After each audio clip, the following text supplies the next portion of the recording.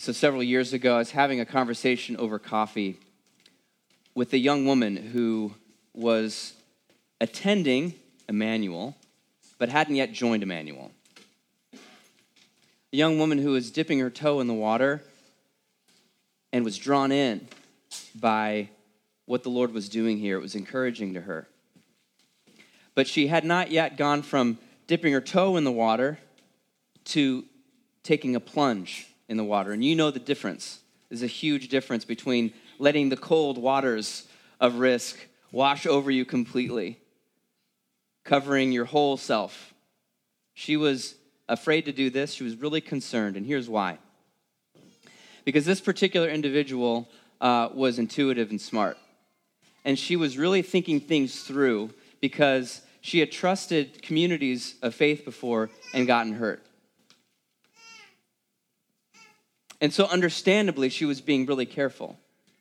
Because on the one hand, she wanted to dive in. She wanted to know the incredible, refreshing experience of being immersed in community, of being immersed in a family, not just being an isolated self, not just being kind of an individual, doing individual things, living an individual life, but someone who is rooted deeply with a family. But that was a hurtful experience before, and so she was being very careful. And I could sense the hesitation as we talked of, on the one hand, wanting intimacy, but on the other hand, concerned of what would happen if she gave up her independence. And it's kind of like, what am I getting myself into here? What am I getting myself into here if I go from dipping my toe in the water of this community to diving into this community? In other words, it was sort of like, what's Jesus going to do in my life if I join his family? What's he going to do in my life? What's he going to supply for me if I join his family? Will it be good? Will it be bad? And I remember, just as a pastor, leaving that conversation going, I really don't know what her decision is going to be. I really don't know, because I could really feel the wrestling. There are some things that can only really be tasted and seen on the other end of completely diving in. There are some things that Jesus will provide for his family that you're not really going to be able to know and to feel and to experience until you're a part of the family. And so I want to talk a little bit today, if you find yourself in the same situation that this young woman was in, of, man, what does Jesus provide on the other end of joining his family? What's it like? So let's talk about three different things from an early vision, an early historical snippet from the early church in Acts 2:42 through 47. Look at what Jesus does for us. You can turn there in your bulletins or Bibles. Acts 2:42 through 47. What does Jesus do on the other end of commitment when you join his family? What's he supply? What can we hope for? I wish I could have opened this text at that coffee and just gone, let's dive into this together and let's look at what is possible on the other end of joining Jesus' family. So I didn't think of it then, but we're going to do it now, okay? So the first gift that Jesus supplies is maturity. The first gift that Jesus supplies on the other end of committing to his family is maturity. Maturity, growth. Acts 2:42 says this about the 3,000 people who joined Jesus' family. And they devoted themselves to the apostles' teaching and fellowship, to the breaking of bread and the prayers. They devoted themselves to the apostles' teaching and the fellowship, to the breaking of bread and the prayers. Now, esteemed biblical scholar F.F. Bruce points out the fact that the verb used for devoted themselves, they devoted themselves, is so strong that we should probably translate it, they persisted together. They persisted together. They leaned in together. This was not something where they were meddling with the apostles' teaching and fellowship, breaking of bread and the prayers. They were diving in together. They were persisting together. They were persisting together in learning the scriptures, listening to the apostles' teaching. They were persisting together in the fellowship, which was not stale coffee conversation in the church basement. That's not what fellowship was. Fellowship was the shared family experience where they are doing life together. So not only do you need to be mature in the scriptures, understanding what they mean and what impact they should have on our life, but we also need to persist together in the relationships. And our relationships need to mature. And we need to grow in our emotional health. And we need to grow in our conflict skills. And the only way to grow in relationship is to be a part of a meaningful family of people who are not just together for convenience, but together because they're covenanted together. Amen. And there was maturity in those relationships that was growing every day as they devoted themselves and persisted together relationally. So they persisted together in the scriptures. They persisted together in their relationships, the fellowship. They persisted together in the breaking of bread. There's a definite article here for the breaking of bread. Very likely that this is the first celebration of the Eucharist, the first celebration of the Eucharist that the early church participated. When Jesus said, "This is my body given for you, this is my blood poured out for you," they practiced that as we practice that, and they were persisting together. They were there. They were present for the Eucharist. They were present for the breaking of bread, the common meal that they shared as a church in Christ.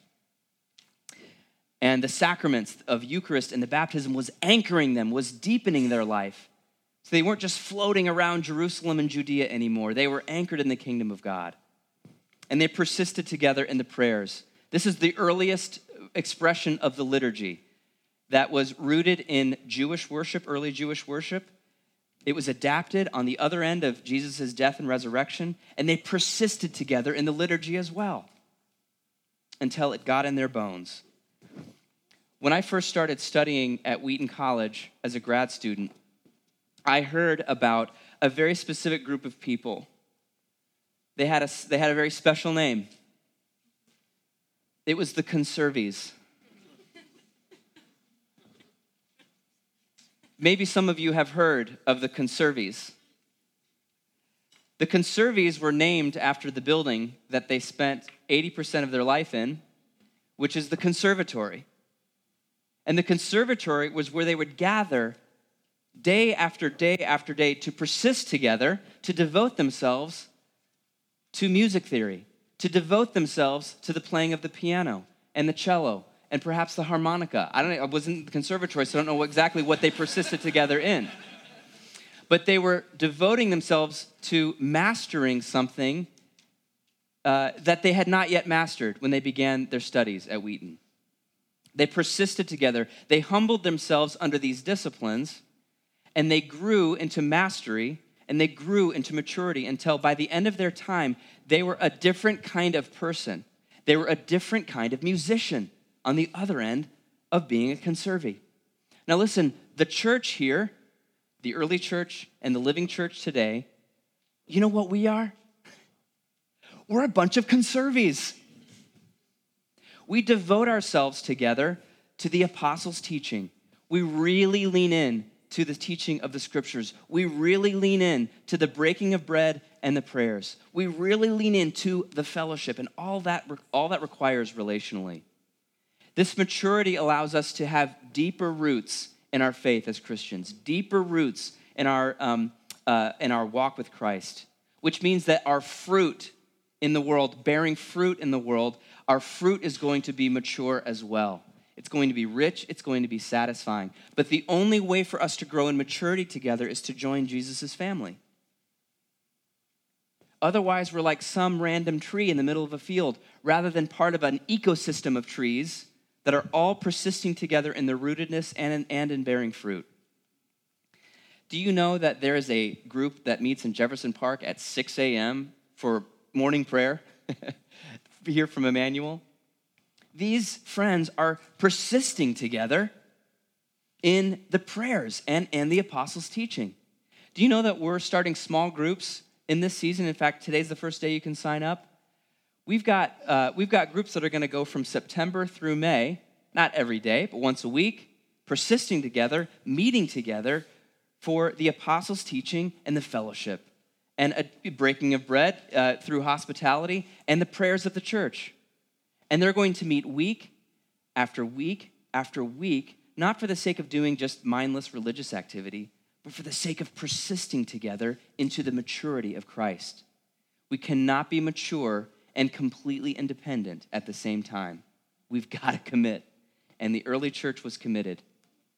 So maturity is one gift that Jesus gives us when we join his family. Secondly, Jesus provides miracles. He provides maturity and provides miracles. Look at verse 43 with me.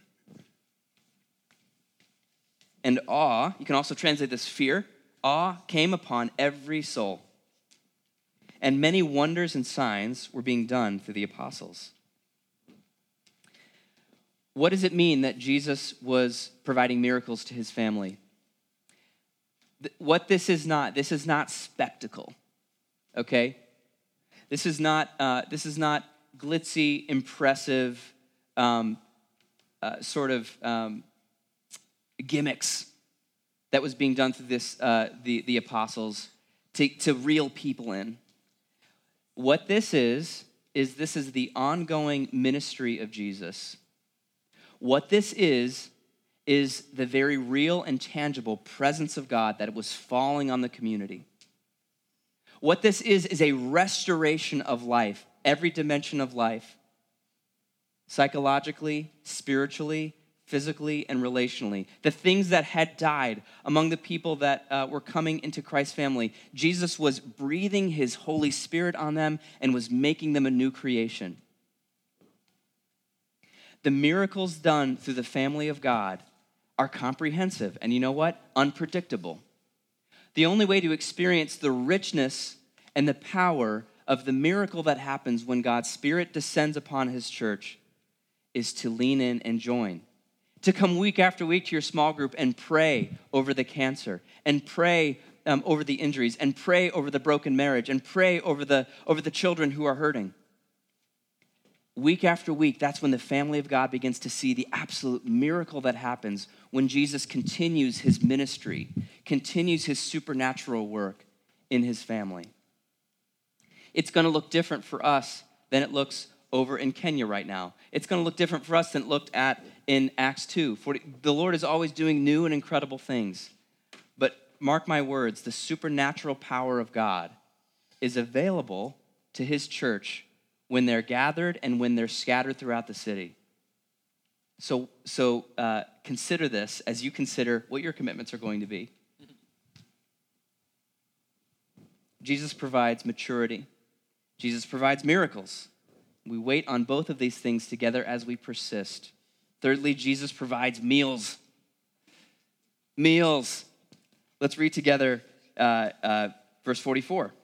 And all who believed were together and had all things in common. And they were selling their possessions and belongings and distributing the proceeds to all as any had need. And day by day, attending the temple together and breaking bread in their homes, they received their food with glad and generous hearts. So you'll see in verse 44, all who believed were together, and they had all things in common. And that there was people that were selling possessions so that they could provide for needs that was available in the community. So here, when I talk about meals, this is shorthand for a shared sacrificial bond. A shared sacrificial bond. It starts with meals, as I spend some of my money and energy and creativity to make some food for you, or you do the same for me. But then we sit down together and we talk about how life is going, and then we start to make connections of, oh my goodness, you've got these incredible needs, and I've got some means to help you with that. The meal is just an entryway to a shared sacrificial bond that we share for the rest of the week in every other dimension of life. There was no rule here. There was no like, hey, well, if you follow Jesus, you have to sell all your possessions. And this is not a rule, okay? This is a movement of love. You can see that in verse 46, they're receiving their food with glad and generous hearts. There's an overflow of thanksgiving. Now, I want you to contrast this with what it feels like to be completely independent. Have you ever been completely independent? Where you kind of do whatever you wanted in the week? You had enough disposable income to maybe travel or eat out to your favorite restaurant and, get together with fun friends and things like that. But at the end of the day, you were kind of alone.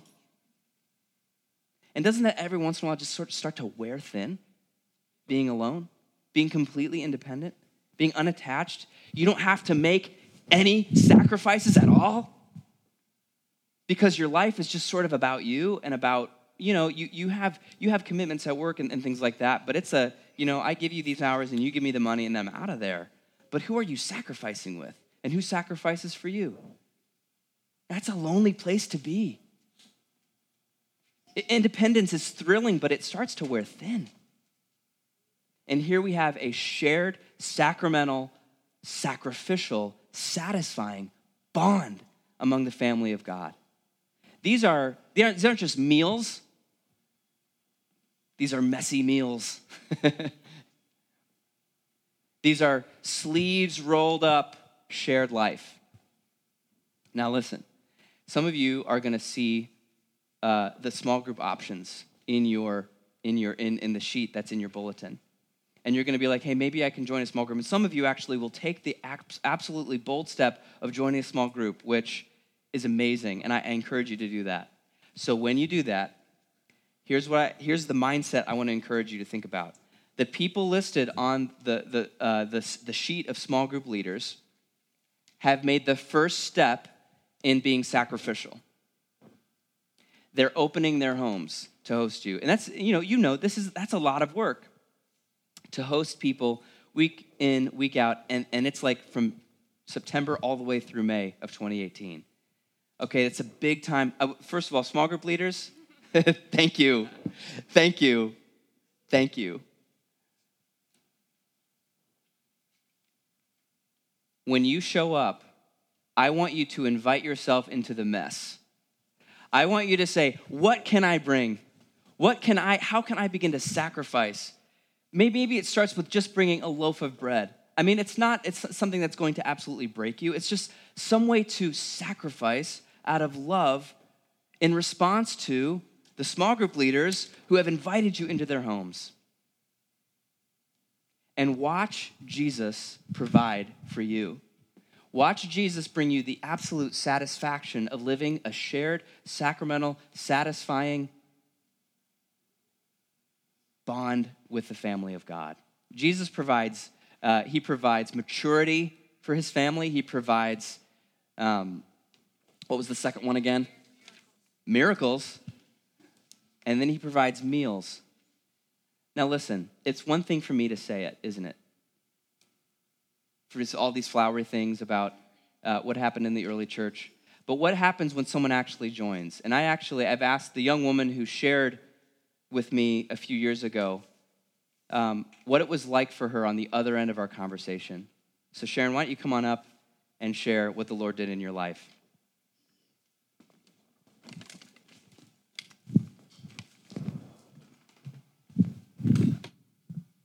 Hello. I'm really excited to share with you guys. So I was raised in a group that taught me false things about Jesus Christ. And so I lived in a world that was dictated by terror-induced obedience and so I lived with a lot of fear, and I was just always scared of feeling pain because that's the one thing I could expect. And so that's what I knew of God, and that's how I grew up. There were also a lot of elusive expectations that I had that were associated with being a Christian and being a daughter and being a person. And I was always trying to figure it out so I could get by with the least amount of pain, physically and emotionally and mentally. And so I spent a lot of energy doing that. And I worked really hard. And I was really tired. I was a tired little girl, but I didn't know how to say that. I didn't really know how to acknowledge that.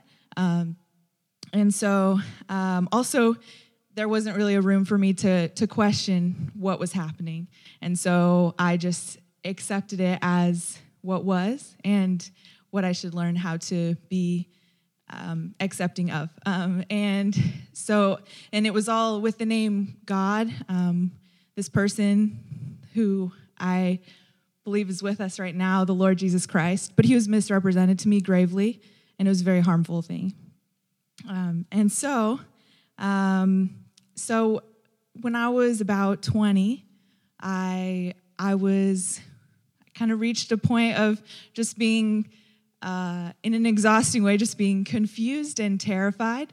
And I became incapacitated mentally and emotionally and physically and relationally, definitely. And so that was really scary, and I didn't know what to do. And the one person who I felt like I could reach out to was the person who I can't see, but I'd heard the most promise about him. And so despite like my lack of experience of him being good and kind, I'd never really felt it, but I had learned how to make mental assent to it. And so I asked him, and I asked him to help me. And so then many, many times for a couple of years alone, I had friends and stuff, but no real like connection, I would say, because I was just scared of people. Social anxiety, like to a lot. But I decided to ask him for help, and what he did was he made himself known to me as the most safe person and the most real person, the most tender and kind, and the most generous. And so I experienced him that way in the dark, alone, and it was very, very special, and it was the sweetest thing I'd ever experienced. But what I didn't know was that was not the limit to the beauty and the sustenance of knowing our Lord Jesus Christ. Because a friend told me about Immanuel, and he told me that I could enjoy this sustenance in a greater way. And so I'm really glad that I came to Immanuel. And like Father Aaron said, I came, and I wasn't like, oh, let me like become a member because I have so much to offer, and because I just know that everybody wants me here, and I don't know. And it just wasn't like that. I wanted to hide. I would just sit back there, and I would try to like just keep it together. I would try not to shake physically because I just never knew what any person, the safest, sweetest, anybody, never knew how that would affect me. Emotionally and physically, and so I just tried to be okay.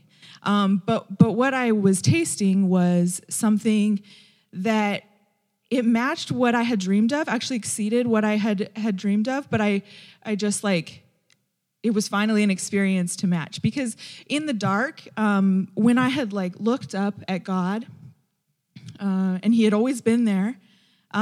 Like the verse that said, where Jesus says in Scripture, He says that all that the Father gives Him will come to Him, and that the one who comes to Him He will never cast out. I experienced that He always was there. He always let me come to Him. He always came to me. It was a very like beautiful thing that I can't quite. It's definitely not an equation, but it's beautiful and real. I experienced that. But being here at Immanuel, I experienced it in a greater way, because I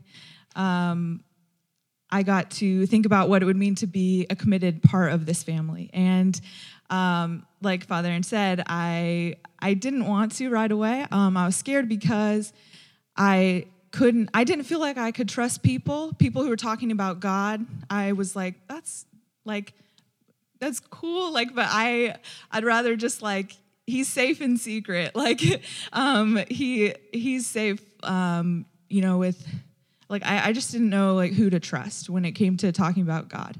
And then I also was scared of what expectations people might have of me, because in the past, being a part of a church always meant like having something to give, something to contribute, and I think that there's a lot of good to that.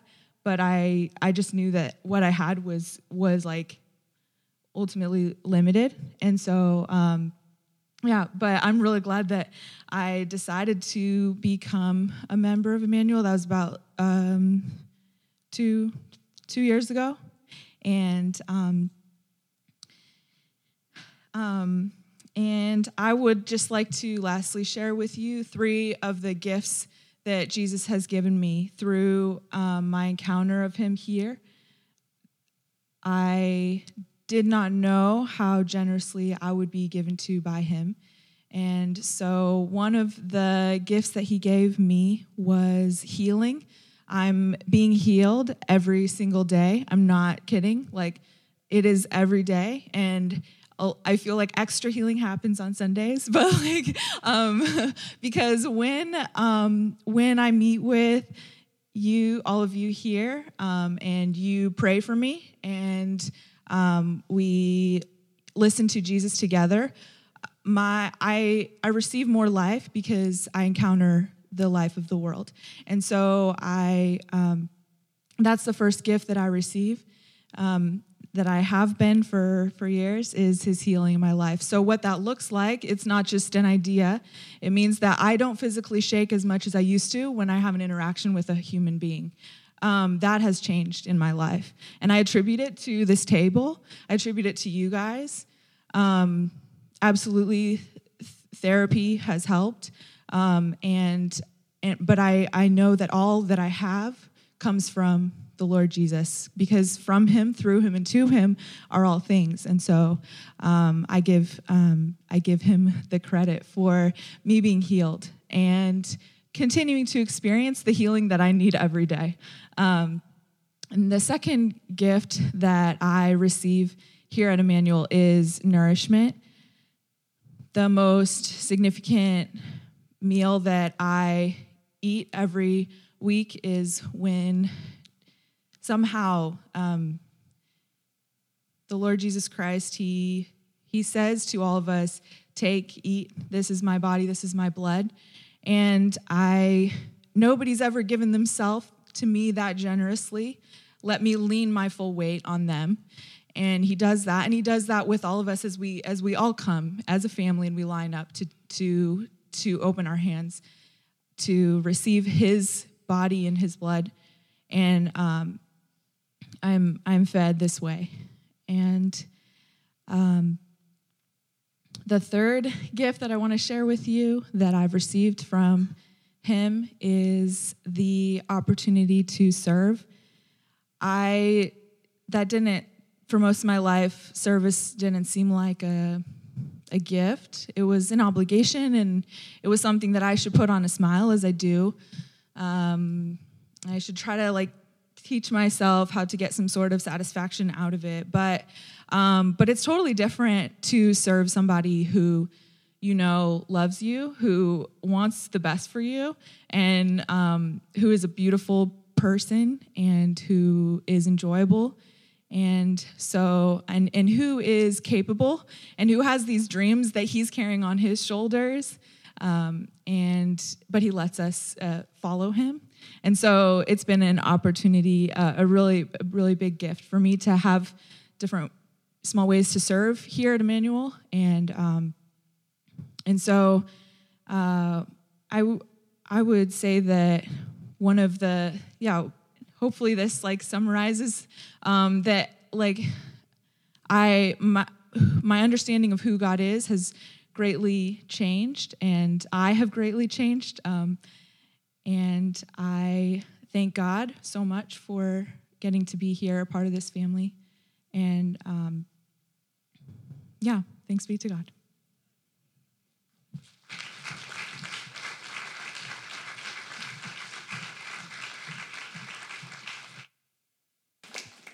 I'll never forget the conversation that Sharon and I had recently. It was up in this direction after church, which is where I hang out and talk to people. and she was sharing the ministry that her and Quentin Rembrandt were taking part in, which was the community Bible study. And Sharon was connecting with people here in Uptown, across the street at our Wilson Center, teaching them how to read the scriptures. And I saw just the glow of Christ on her face as she talked about how the Lord was using her. Okay, so which, by the way, P.S., the fourth M is multiplication. Verse 47.